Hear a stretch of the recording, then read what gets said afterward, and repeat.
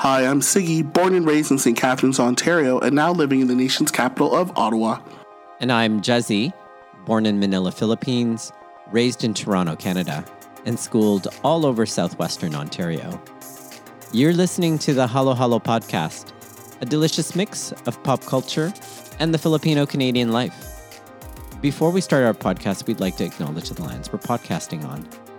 I'm podcasting from the traditional lands of the Huron-Wendat, the Seneca, and most recently, the Mississaugas of the Credit River. And I'm podcasting from the traditional unceded territory of the Algonquin and Anishinaabe people. Welcome to our taste test episode where we sample something fresh from the pop culture buffet, and then we'll tell you what we think. And on this episode of the taste test, Siggy sampled Wakanda Forever. So let's get right into it, Sigs. What did it taste like? I haven't seen it, so I can't wait to hear. I do apologize, and those who are listening, there's going to be some spoilers. Kui, have you ever been to the restaurant Smith & Wollensky? I have, actually. Yes, I have. Like it's New York or Las Vegas? Where? Las Vegas, yeah. Oh, that is so funny. So I had gone to Smith & Wollensky in Las Vegas for my first time. I sat outside in June 2007. I went a second time in New York City on 3rd Avenue. I highly recommend because you are a New York person. Yeah. This is USDA prime grade beef. We've eaten there, aged for like 4 weeks with potatoes, jumbo asparagus, a filling meal. My first venture was in Vegas. My second venture was New York City. It was of equal amounts amazing, if not the New York vibe exceeded, because, you know, you and I've watched Devil Wears Prada. We love New York City. The atmosphere was good. This was did not disappoint. We just recorded our last full episode about the MCU Phase 4. Yeah. This was a great way to bookend Phase 4. I was worried about a sequel to Black Panther, a little anxious. Yeah. I usually pushed those thoughts aside. Amazing. Listeners, if you haven't seen it and you don't want to be spoiled, press pause now and then come back to it. Sigs, tell us, was it worth the pop culture calories? Now, me, we're bougie. We always watch movies at VIP. My darling friend Ray, who says hello, Jezzy. Hi, she misses Ray. you. She can't wait to see you. She and I went to VIP at Lansdowne. Yes. One of our servers, who was black, handsome guy, black button down and everything, he was wearing a Wakanda necklace. Ooh, nice. Like, it looked like, the necklace on the Black Panther, like the, absorb all the strength or whatever. Yes. He was wearing it. Like, it just drove it home. This was worth all the calories and more. I said it was Smith & Wollensky, a big, dry-aged steak, full meal. It was there. For the folks listening, what happens to the people in Wakanda now that T'Challa has passed? How has this affected the Queen Ramonda, his sister Shuri, Okoye, Nakia, M'Baku? Just for our listeners, if you want to know a little bit in very short form, there's a search for vibranium known to be in Wakanda. Yet a vibranium detecting device finds this valuable resources deep in the water away from Wakanda. And that sort of sets the scene. In the first minutes, it just brings you in. I'll let you continue the line of questioning because it's going to be cathartic for me. Right. Wow. I just saw this last night. A really deep cut there. And I can see why you've chosen Smith & Wollensky as the metaphor. So what does it remind you of in the pop culture buffet? It was epic. It was 2 hours and 41 minutes. It was about the length of Endgame.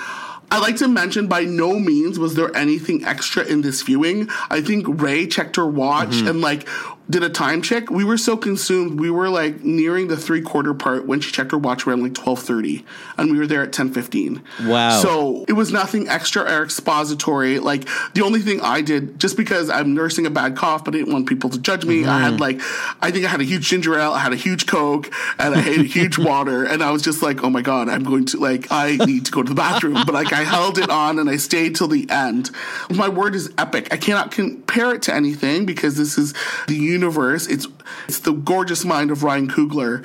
I can just say it was epic. It also sounds like a milestone in MCU Phase 4. It was, and I just think you're going to be in there. And I do apologize because I'm going to talk about the plots and some of the points. Go ahead and tell our listeners about it. I don't want to spoil your experience because I know you're going to go see it because you'll see. It's okay if you talk those details through. It doesn't matter for me at least, right? So don't you worry about that. What did you appreciate about it? Tears. I thought I was joking. I've seen people on Instagram just pictures, and even our friend at Legim podcast, Christina Abragana, was like, I am crying. How can you get choked up in the first few minutes? And I say minutes. Oh my goodness. Wow. To deal with the loss of T'Challa. Chadwick, the Marvel opening credits. Bro. The people. A nation under grief trying to find their way without the Black Panther. This is... I don't know, and I think this is thematic with me, whether it's been WandaVision, Never Have I Ever, what's the other show with Phoebe Waller-Bridge? Oh, Fleabag. Fleabag, it's all about grief. And these stories of perseverance, and I don't take this lightly, people that are wading through grief and trying to find their way through, it's intriguing to me. This is that. This is it. It's poignant. Yes, Chadwick Boseman passed, but the way that they decided to fold out the story is amazing. Kuya, Queen Ramonda, Angela Bassett, even she bared her arms. You know, remember when she was What's Love Got to Do with It? And she was Tina. Yeah, she needs to get an Oscar for the supporting role. She needs an Oscar for the supporting role. Black Panther broke down barriers for Best Pick nom, wins for Best Music with Ludwig Göransson, and costumes with Ruth Carter. Her regal presentation in the first part at the United Nations Composite with major stuff to France. And I love this because I am studying currently for my French levels. And there was a whole section in French, and the United States and France were just saying, I don't understand how you cannot share this resource of vibranium. And she serves it cold. Ooh. Whether it's Okoye saying, hey, in French, conducted in French, gives the coldest diss back to them. It was great. I didn't even need the subtitles. Je comprends complètement. Ooh. Je vous en prie, France. Look at you. Snap. It was delicious. I know. Fingers crossed that I passed that level, but I love that little French delude. The other thing that really broke in is I don't like saying villain anymore. After seeing Shang-Chi and his father being that, I guess it's the counterpoint. I say Namor. Yeah. The introduction of Namor is a Talakan dealing with a hidden treasure and the threat of colonization. Kuya, it's all about colonization and fighting the oppressors. Right. He wants to find the creator of this vibranium detecting device, which ends up being Riri Williams, who's Ironheart, and wants to kill them. He articulates the threat to Ramonda and Shuri and gives them an ultimatum to find Riri and bring her to him. Shuri and Okoye go after Riri, who's at MIT at the moment. The Talokan captures Shuri and Riri. Namor gives Shuri the background of the Talokan and how he needs to protect his people in the same vein as Wakanda. It is about colonization. It is about fighting the oppressor. And Kuya, him talking like Tena Cuerta, like they were vibes. Like Vulture caught this article and was like, there needs to be kissing. Like him and Shuri needed to make out. He was talking about, come see my land. Look at my land. Look at these people we need to protect. We need to protect these resources and the people. We don't need people to oppress us. We need not have colonization. We need to reserve our culture. And it echoes. That's why I'm like, oh, Jesse's going to be on this. And I'm eating this romantic. Up alive. Oh my goodness, even though the anger, like they're underwater, but it's romantic. Like you're just like, there's something there. There's so much heat with Shuri navigating through her grief, but I understand about protecting people and a nation. And the Talokan is not known to other nations, right? Wakanda is, because at the end of Black Panther, he presented, we are here to help, but they haven't helped. They haven't had a leader for a year after the snap. They're trying to deal with that. And people are just, what are you doing for us? Right. And it's just so, we're in a culture podcast about being Filipino and colonization. It's all those hot topics like rolled into one on the big screen. We're totally on the zeitgeist, and they're on the zeitgeist in terms of what this whole world is thinking about, right? I greatly appreciate. Other things I loved, there were cameos galore and intros from Martin Freeman, who Shuri says, like, literally, I want to see my favorite colonist. I loved the jokes. Julia Louis-Dreyfus, who's Valentina Allegra de la Fontaine, comes back in the picture and creates this new backstory because in Marvel canon, she dated Nick Fury. But in this MCU universe, she was married to Everett Ross. Oh, cool. And the questionable doings. You know that this is a setup because she's the lead for the Thunderbolts. That's right. You know that they're planning ahead. Yeah. I'm apologizing. Other people, turn off this podcast, listen to again. Michael B. Jordan. Yes. Come on. Shuri navigating through anger and grief, realizing where does she stand for her people and her feelings where she's navigating. Why is it important to carry this mantle? And her having a flashback with that. Beyond. Introduced to Riri Williams, played by Dominic Thorne, Ironheart. This is going to completely expand this universe. We just talked about the MCU Phase 4, the Disney Plus storyline. But I did muse to the theater. She's at MIT, and I said out loud to Ray, Aren't Ned and MJ there too? Yes, they are. Yes, they are. I know. Like, it was like Easter eggs upon Easter eggs. My goodness. And Finally, worlds colliding, too, I might add. Worlds colliding. Kuya, like, you and I curated a great season. Yes, and this yes. is Worlds Colliding. Michaela Cole, if you have not seen her on that amazing show, was it Netflix? Please Destroy Me, or I Will Destroy You? I Will Destroy You, She plays a part of I Will Destroy You. Dora Milaje, she plays Annika, and I think she's the partner to Ayo, Florence Kasumba. Wonderful addition.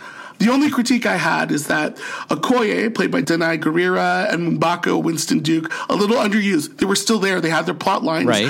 Okoye and Romanda face off. And the quotes are, "Have I not lost enough?" Romanda takes her to task. She lost her father. She lost T'Challa. She lost her country. Yeah. Okoye also has the best fight scenes. Right.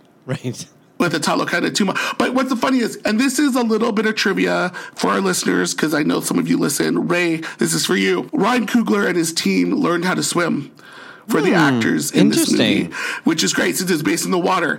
Danai Gurira is a competitive swimmer. Oh, cool. I didn't know that. And she was so excited. Throw me in the water. Like, I'm ready to go.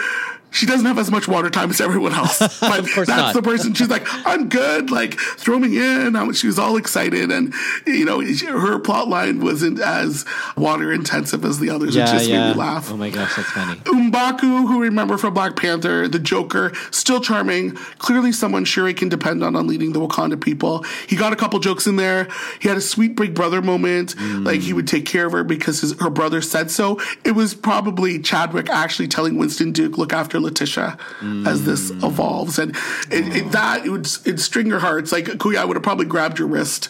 I'm like, Kuya, did you hear that? Like, yes. Maybe we'll see it together again. This journey about Shuri, her to navigate through grief, it was beyond. Seeing her face register those feelings, her battle with Namor in the end, trying to find a way forward for her, Wakanda, the people, and the Talakan people. The mid-credits, her smile on the beach with Nakia and Toussaint, crying, me in the theater again.